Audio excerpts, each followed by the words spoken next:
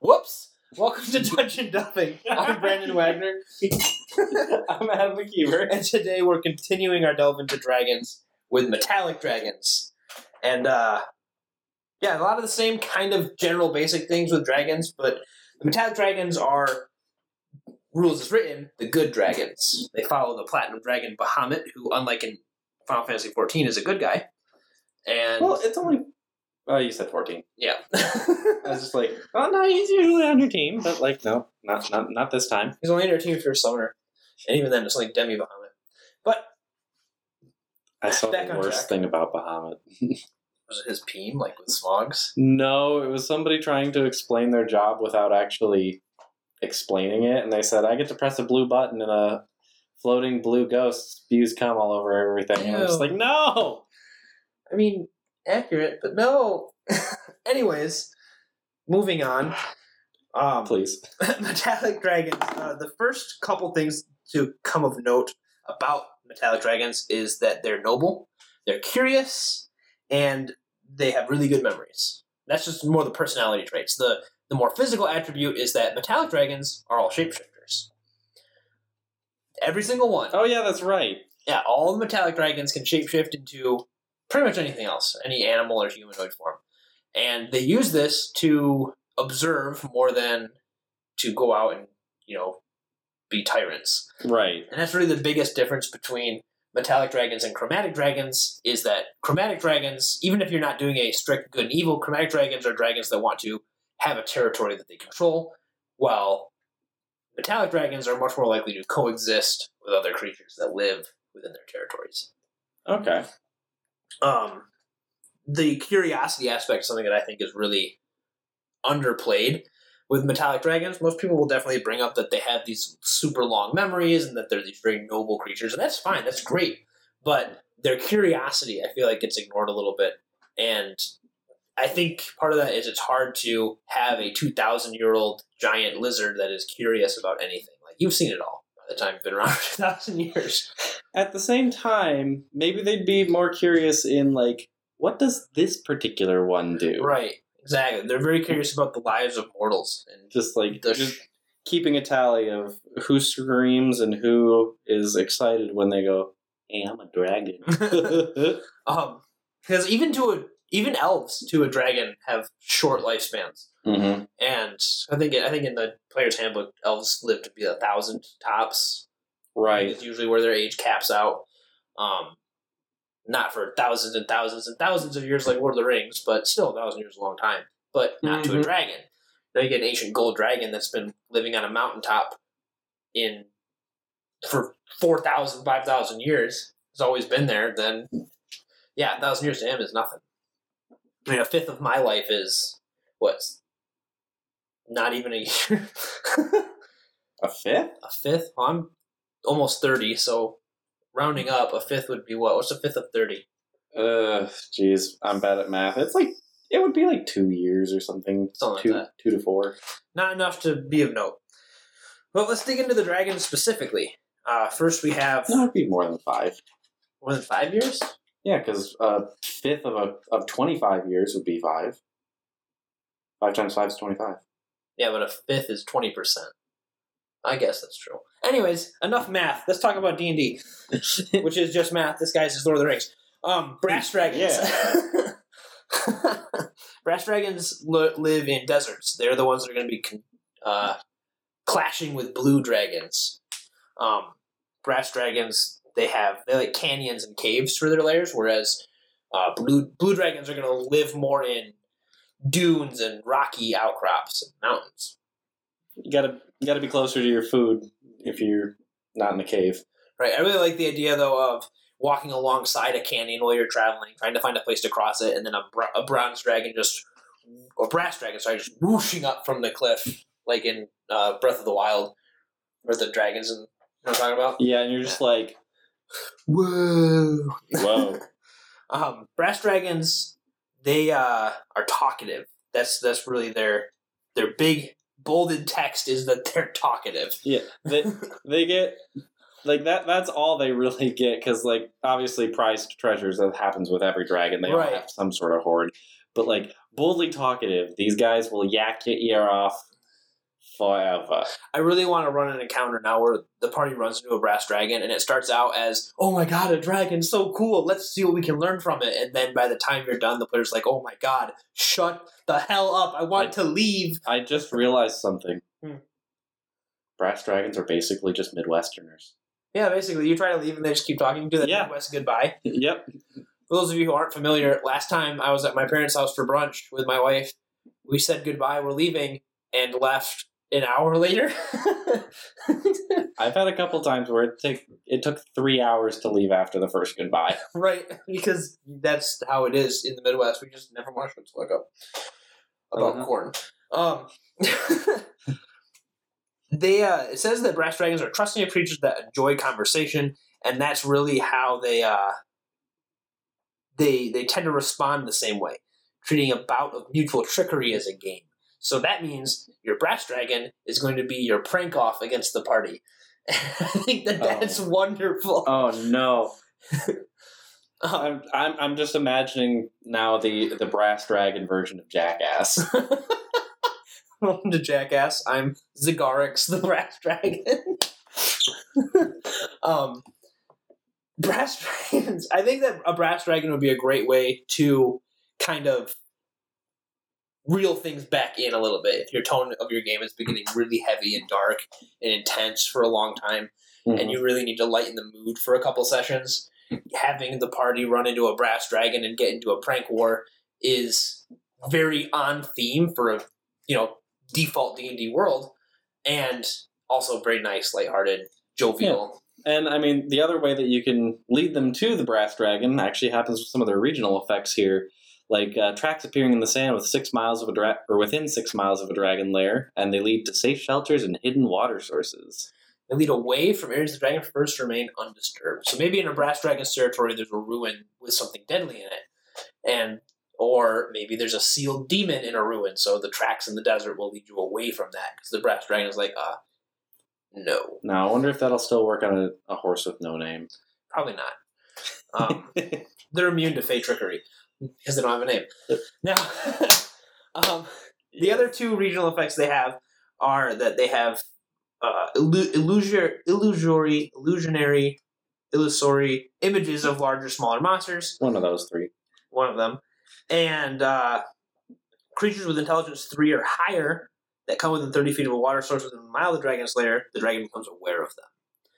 And last week I mentioned that chromatic dragon regional effects are very much, they make the region more dangerous, more difficult to traverse, and harder just in general for people to survive in. But the regional effects of metallic dragons are much more beguiling. Mm-hmm. They're much more.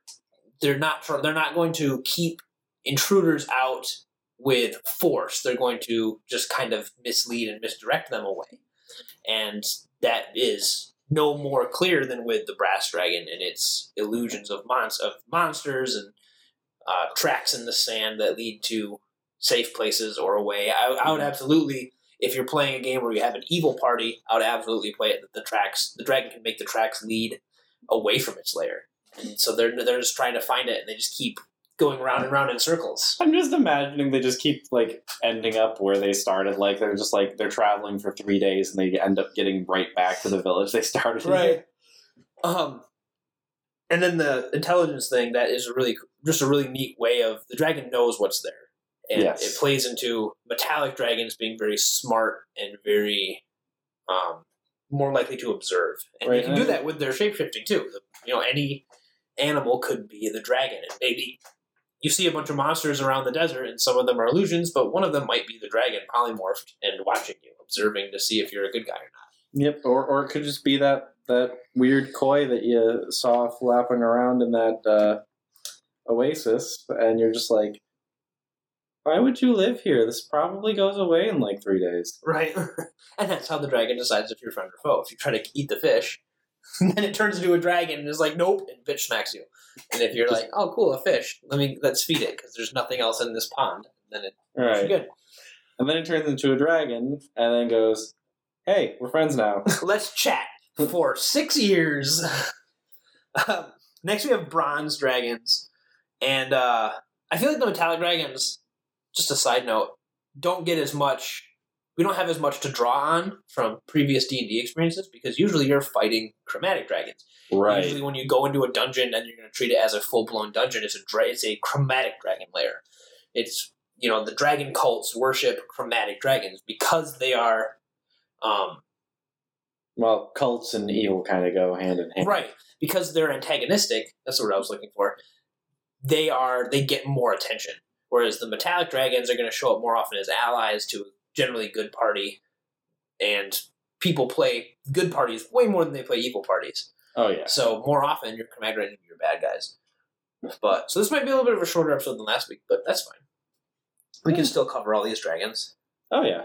Bronze dragons are, I think, my favorite of the metallic dragons. They definitely look cool. They look super cool, and they live on coasts, and they like war. They like to fight. But what they do is they'll observe a conflict until they can decide which one is more righteous, and then they lend their strength to that cause. So they're Democrats. No, they're not. Yeah, no. Because Democrats are way worse than that. Bronze dragons are actually good. Hey! Yes. By the way, don't vote Trump. Yeah, don't vote for Trump. I mean, I guess do what you want, but please don't vote for Trump. They're the only coastal dragons, which is pretty cool, because they like to watch ships. That's something that it talks about, is that they like to just sit on their ass and watch ships go up and down the coastline. Oh, man. I'm thinking like a Victorian era, because I've been watching a lot of stuff on Victorian era, like technology. Mm-hmm. But, like a Victorian era campaign where there's a bronze dragon that is urging forward the technological development of steamships. There you go, because he likes to watch them. Yeah, I mean, like he's gonna have the money for it, because bronze dragons apparently are really good at looting sunken ships and just like collecting things. It almost makes a what's the word I'm looking for? Like a conflict within the bronze dragon itself. Because on the one hand, it wants to loot sunken ships. But on the other hand, it's a good guy and doesn't want to just go out and sink ships. So It might just be like, okay, if a storm hits, I'm going to go save the people on the ship, and then I'm going to go steal all their stuff from the bottom of the ocean. Right. But like, that would just be so cool. And instead of having the main conflict be between like a good and evil, you could have it be between two competing like shipyards or something like that. Like you could have your very own D&D version of Cunard versus the White Star Line. Hey, look at how much of a nerd I am. I have no idea what either of those things are, but White Star made the Titanic. Oh, okay. You'd also have your dragon be involved with like a trade company, and maybe the head of this seafaring trade company is a polymorphed bronze dragon. Mm-hmm. Because or maybe there's an organization that goes out to reclaim sunken treasures. Bronze dragon's in charge of it. The fact that metallic dragons are all shapeshifters means that you can put them into a lot more places sneakily than you can a chromatic dragon. No. And we talked last week about having chromatic dragons that are the heads of organizations and the heads of nations, but they do it as a dragon. Yes. They don't do it as a person who's secretly a dragon, necessarily. Now, that would be really interesting with having just like, hey, anybody notice how whenever this like figurehead starts going from place to place, all of a sudden, like there's just like weather changes to exactly what they like? Right. The bronze dragon's lair action allows it to control weather, and I really like the idea of dragons' powers extending beyond their lair. I mean, the lair is the focus of their magic, obviously. I also really like the bronze dragon's second regional effect. Just underwater plants within 6 miles of the dragon's lair take on dazzlingly brilliant hues. Oh man, imagine one of these dragons just like living near the coast and running a tourism board because like no one knows why, but this particular coral reef is just beautiful. Right, it's just like amazing, it's dazzling, and it's because there's a bronze dragon. Someone needs to tell a bronze dragon to move into the coast right where the Great Barrier Reef is and protect it. Please. Their first one is that control weather spell, which you just mentioned, and then the third one is within its lair, it can set illusory sounds, just soft music and strange echoes. And that's a really cool tool, very thematic for, again, misleading and beguiling your party. You walk into the dragon's lair, and all of a sudden you hear. Get rickrolled by the dragon. I like the idea of a bronze dragon living in a sunken ship, too. Yes. One of the things Tim was going through ocean encounters, and he was like, why is there just dragon on this? I'm like, because if there's a sunken ship, there might be bronze dragons there. They can breathe underwater, so why wouldn't they live in a ship if they wanted to, or in a sea cave? I like the sea cave layer is really cool too. Right.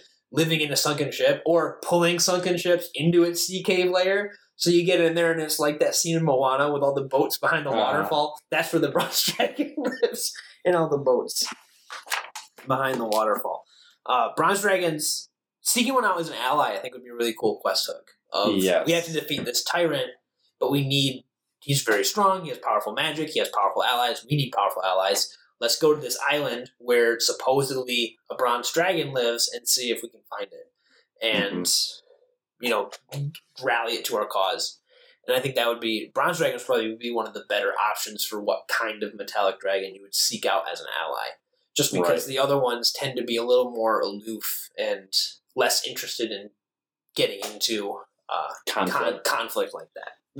They're still interested in the mortal realm, but they're not so interested in the conflicts. Right. So actually we have copper dragons who live in dry uplands and hilltops. So they might be competing with, again, blue dragons if you have like a scrubland desert, or red dragons if they are near a mountain range where a red dragon would live. And copper dragons are incorrigible pranksters. That's the first 4 words of its description. So another dragon type to get into a prank war with. But this time it's not so much, I want to have a prank contest with you. It's, I'm going to mess with you because I can and I'm wily. This is the dad that just always sets you up to fail at every possible outcome. Mm-hmm. Like, you're going to walk around the corner and there's going to be tape across the door. You're going to open up your medicine cabinet or something and there's going to be just 100 of those silly snakes that just fly out at you. That is this dragon. You want some peanut brittle? It says that the copper dragons are good hosts and they like to, share jokes and stories with travelers, assuming that they're going to, laugh at the dragon's jokes. Right. And be good-natured about getting pranked. And that's a great way to bring a character down. If you have a character who's the character, not the player necessarily, but the character is very full of themselves and very high and mighty, introducing a copper dragon to prank the shit out of them and bring them down a peg, humble them a little bit. And I can definitely see a copper dragon having a lot of kobolds as servants. Yes, especially if you're playing with the kobolds in the way we talked about in the Kobold episode, where they're just kind of the punchline. Right. Copper dragons having a buttload of them as servants would be great. Oh, yeah, I mean, what you should do is take the Despicable Me universe, replace Gru with a copper dragon, replace the minions with kobolds so they don't look like freaking anthropomorphic butt plugs, and there you go. They look like Tic Tacs, not butt plugs. What's wrong with you? A lot. Copper dragons regional effects are my favorite regional effects of any dragon. Only for the first one. Magic carvings of the dragon's smiling face can be seen worked into stone terrain and objects within 6 miles of the dragon's lair. So when you start getting close to the copper dragon's lair, it's just on every cliff. I'm imagining that stupid face that Edward draws in Full Metal Alchemist. Yes. Just everything. It's just that. Everywhere you look.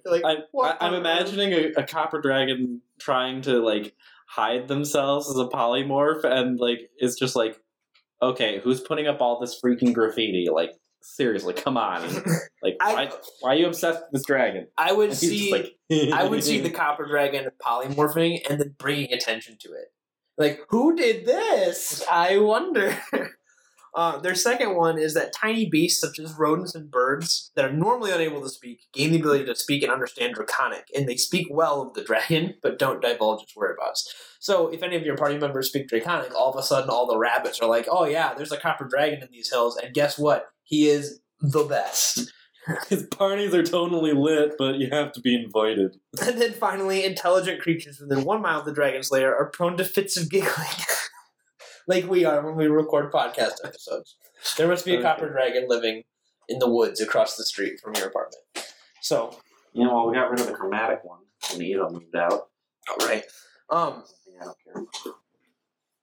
So these are just the best regional effects because unlike the last two dragons we talked about, it doesn't have a direct effect that's going to guide people away from it.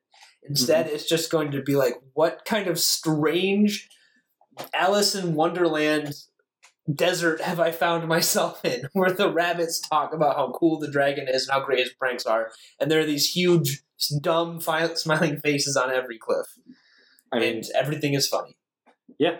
It's just, oh man. Casting hideous laughter should always be on advantage. And there you go. near one of these, because you're already prone to giggling, so why not just fall prone while giggling? I would almost play it as when are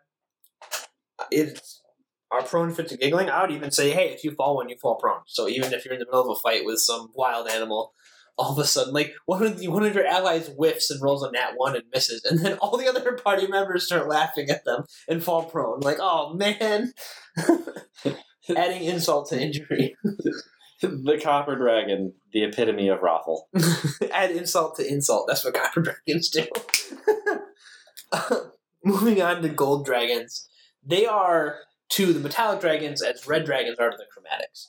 They're the strongest, they're the oldest, they're the wisest, the most powerful. They have a weakening breath weapon, which is pretty cool. Which is something we haven't mentioned yet, is that metallic dragons all have 2 breath weapons. Oh, yeah. I just realized that we hadn't brought that up. So let's backtrack to brass a second, whose breath weapons are fire and sleep.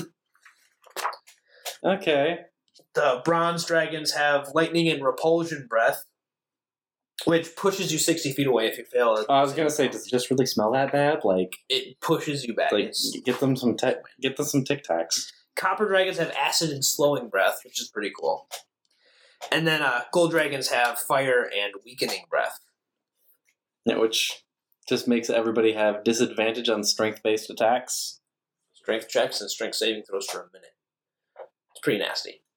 Yeah. You can't fight a gold dragon with brute force. It won't work.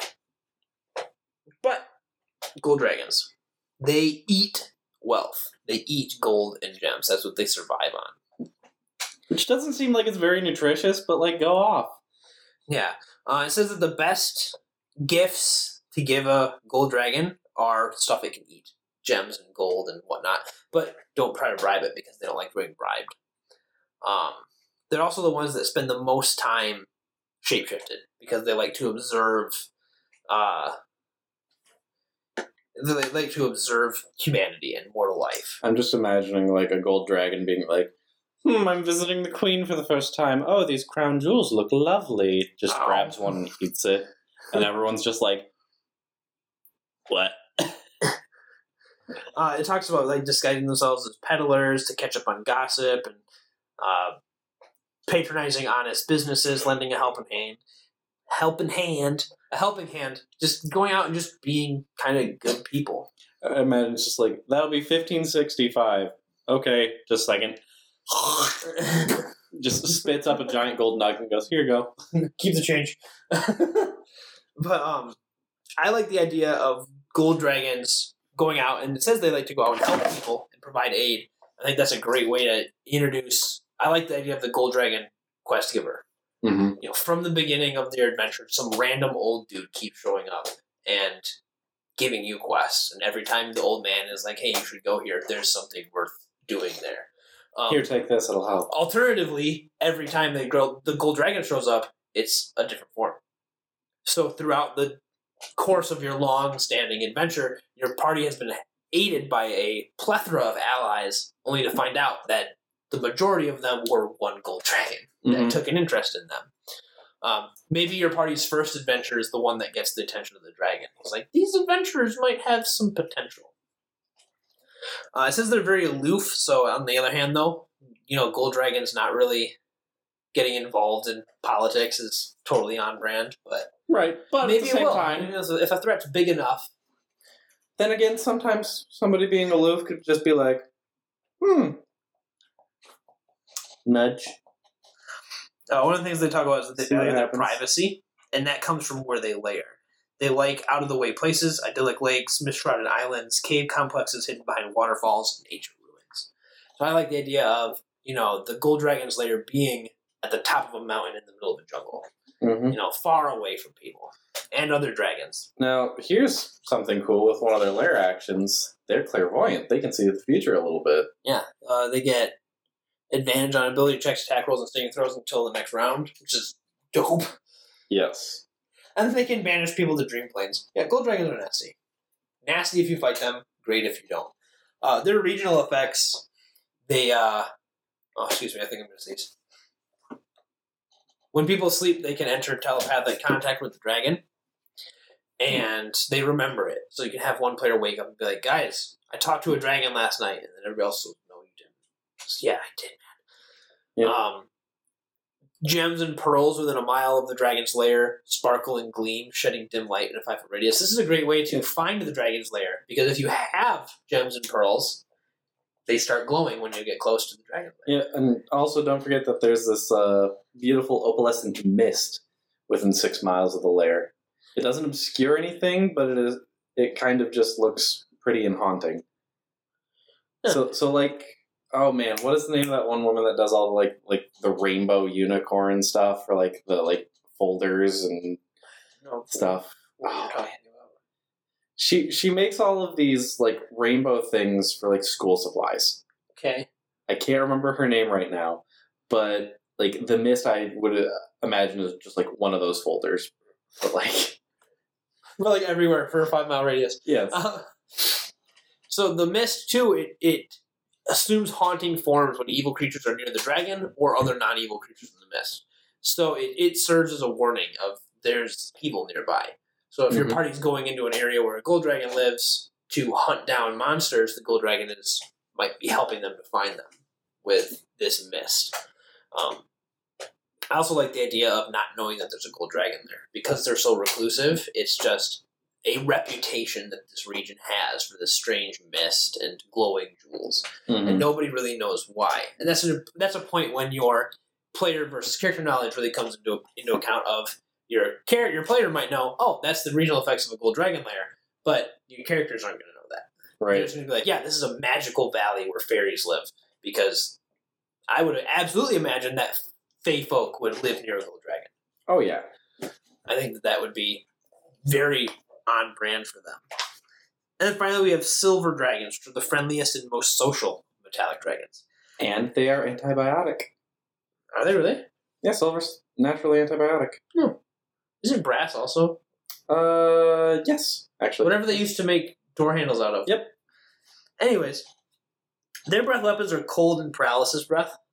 So, again, you don't want to fight them. But you don't want to fight most dragons unless you're really ready for it anyways. Yeah. They're virtuous. They respect humanity. They're friendly.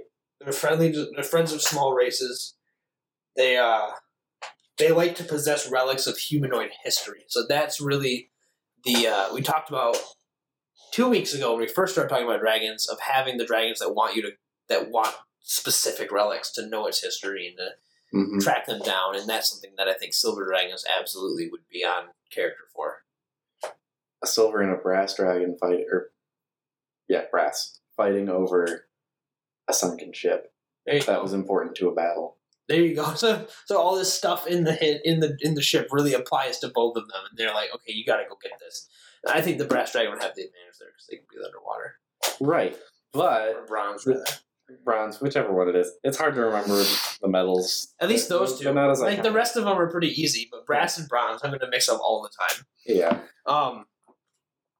Silver dragons I think they're the ones that, like gold dragons, are going to spend a lot of time among humanity polymorphed because they like people. They want to see what they're doing and be part of their lives. You never know when your BF is actually going to be a dragon. They also have the best layers because they have the ability to sculpt clouds as if they are stone. And they can live in cloud castles. And that's one of the big things with dragons versus giants is cloud giants used to all live in cloud palaces, and now they don't because giants, for the most part, lost the war with the dragons. It kind of is a stalemate, but it's a whole D&D history thing. And now silver dragons can live in there. Also, silver dragons can make them because they can give fog and clouds the properties of stone, so they can create castles in the sky. And I think that's it's just such a good, iconic fantasy location, is the Cloud Castle. You know, and silver dragons being able to make them. I'm sorry, now, all I'm thinking of now is a silver dragon singing Let It Go while making a cloud castle. It uses its frost breath to make the dress. Yeah. Just a giant dragon in this billowing, flowy ice crystal dress. Making a castle out of clouds. Singing Let It Go. What are their other regional effects? They can control weather, just like the... There's a lot of weather control when it comes to the metallics, and rather than it being like something specific. Right. It's just, they just have control of the weather. And then within 1 mile of the layer, winds buoy non-evil creatures that fall due to no act of the dragons or its allies. So, you fall at 60 feet per round, but take no falling damage. So you basically, if you're not a piece of shit, you get featherfall. Right, unless the dragon pushes you off the cliff, you're going to be fine. Also, if you want to have a prankster silver dragon, it can push people off cliffs and then just make them fall slow just for shits and gigs. Yeah. Gotcha. Your party won't like that dragon. You scared the shit out of me. I thought I was going to have to reroll a character because your dragon is a friggin' prankster. Okay, bud. Yeah, and I gotta say, like, while the chromatic dragons are more iconic for what we think of what a dragon looks like, the metallics they're gorgeous. They get some awesome designs, and I really wish that these weren't like images in a book or on my screen. I wish they were like 3D models that were actually using metallic paints and reflection, because like they're so cool. What I like about they're works of art. What I like about these dragons too is that, with the exception, I think, of the bronze dragons, they don't have like the traditional wings that you think of when you think of a dragon. You know, bronze dragons have normal bat-like wings. Copper dragons, their wings connect along a longer. They're more like bird-like. Yeah. So like, imagine if you like gold dragons' wings go like all the way down their tail. Oh yeah, which is pretty cool. Yeah, then I'd say like the coppers are bird-like. Kind of have those bat-like wings too. But yeah, but silver dragons also had that cool tail fin. Yeah, and honestly, I'd say like the other ones are more bat-like, and these are more gargoyle-like. Yeah, they have silvers have a much more large, intimidating presence. Right, and they have a bigger chest. And more muscles. It's almost like they also have like a second set of arms that are on the ends of their claws. They have those talons out there, whereas the brass dragons, the bronze dragons don't really have that. They have like a little bit of a claw, but it doesn't look quite as much like an arm. It's there, but it's not quite. Yeah, and brass dragons have the long, down their whole body wings, too. Yeah. And they have the Triceratops face crest, which is pretty cool. Just the big difference between the metallic and the chromatic for appearance is that the chromatic dragons have very distinguished horns. Yes. All the chromatic dragons have horns that curve a certain way and look a certain way that is very cool. Whereas with the metallic dragons, their horns aren't as pronounced. Instead, they have crests and frills and stuff like that. And their colors, I think, are a lot cooler because they're not so dull. They're much more. Well, I mean, like you could still have a vibrant chromatic dragon, right? Absolutely. But it's going to be more inherent to a metallic dragon. Neon blue dragon. Just bright blue. If it comes out at night, you can see it. Actually, that would be pretty odd flavor since they shoot lightning out of their mouth. Yeah, they just Dragons that fluoresce. Ah, yes. Yes. So Ideas. that's the whole point. And, I think we get as many ideas out of running this as we hope to give other people. Oh, I hope so. But I like Silver Dragons because they're altruistic. They love humanity. They love the small races. They want to be among them. And as much as I like the Gold Dragon Quest Gilver, I think the Silver Dragon, that is someone who gives you a quest and then gilds you in gold. or he gives you a quest for Gil if you're playing Final Fantasy. Hey. But the Silver Dragon being that ally that's shape changed and among you and helping you as much as it can is much more, I guess, rules is written likely because they're not so aloof. They're much more, they want to be among people. They want to live among people. I could see a Silver Dragon having a whole life as a human. Like, they spend a human lifetime living among humans as a human, never turning back into their dragon, just hanging out. They're not so... That's a weekend for them, they spend their human lifetime collecting antiques and stuff, but then they bring them back to their horde later. Yeah, they stay as a dragon for a little bit, clean up the lair, touch up that cloud a little bit. It was starting to look a little bit more serious and less cumulonimbus, and then go back down, do it again, have another wife, maybe a husband this time. Who knows? I never know. They can do whatever they want. And then that's how you get Dragonborn or Draconic Ancestry Sorcerers. Yep. It's because Silver Dragons like to live as humans, and part of living as a human is, getting horny. So maybe they don't, and they're just like, well, might as well try it out. Humans seem to like it. Yeah, they're just like... Now I'm just imagining a sex-crazed Silver Dragon. Oh, man. It's like, I tried it once, and now I can't stop. I'm thinking of... So I know you've probably never actually played Divinity Original Sin 2. No. So there's one character in Divinity Original Sin 2. His name is Fane. He is a skeleton. He's an undead. Mm-hmm. But apparently he's from some other plane of existence. I haven't gotten far enough in to really figure out what Fane's deal is. But at one point, you can have a conversation with him where you decide you're going to bone this sack of bones. And he's just like, I didn't expect this. Like, and the thing that you did, what? He's just so confused by the concept of sex. I'm imagining a silver dragon having that kind of situation. I also like the idea that silver dragons are big nerds about all their stuff they've collected. Like, all their historical artifacts in their lair, they're just like, they geek out about it. And their players are like, okay. This is the light plate of a switch from the Titanic, and I've had it for 47 years. And then on the flip side, maybe you have a silver dragon that has a bunch of quote-unquote relics, but they're just regular-ass shit. Look at this! I don't know what it does, but it's amazing! And he's holding like a fork. Like Ariel is a dragon. Oh no. Isn't this thing one? Look at my stuff, isn't it neat? I got like 20 thingamabobs. A million dingle hoppers. He's just geeking out, and all the players are just like, bro, that's a shoe. And then all of a sudden, out of nowhere, he just pulls like a gun. And a gun! Like, look at this! Where did you get that? He's like got it in his mouth. Look, when you pull this thing, it spins. They're just like, what are you doing? It's not gun safety. Don't point that at me.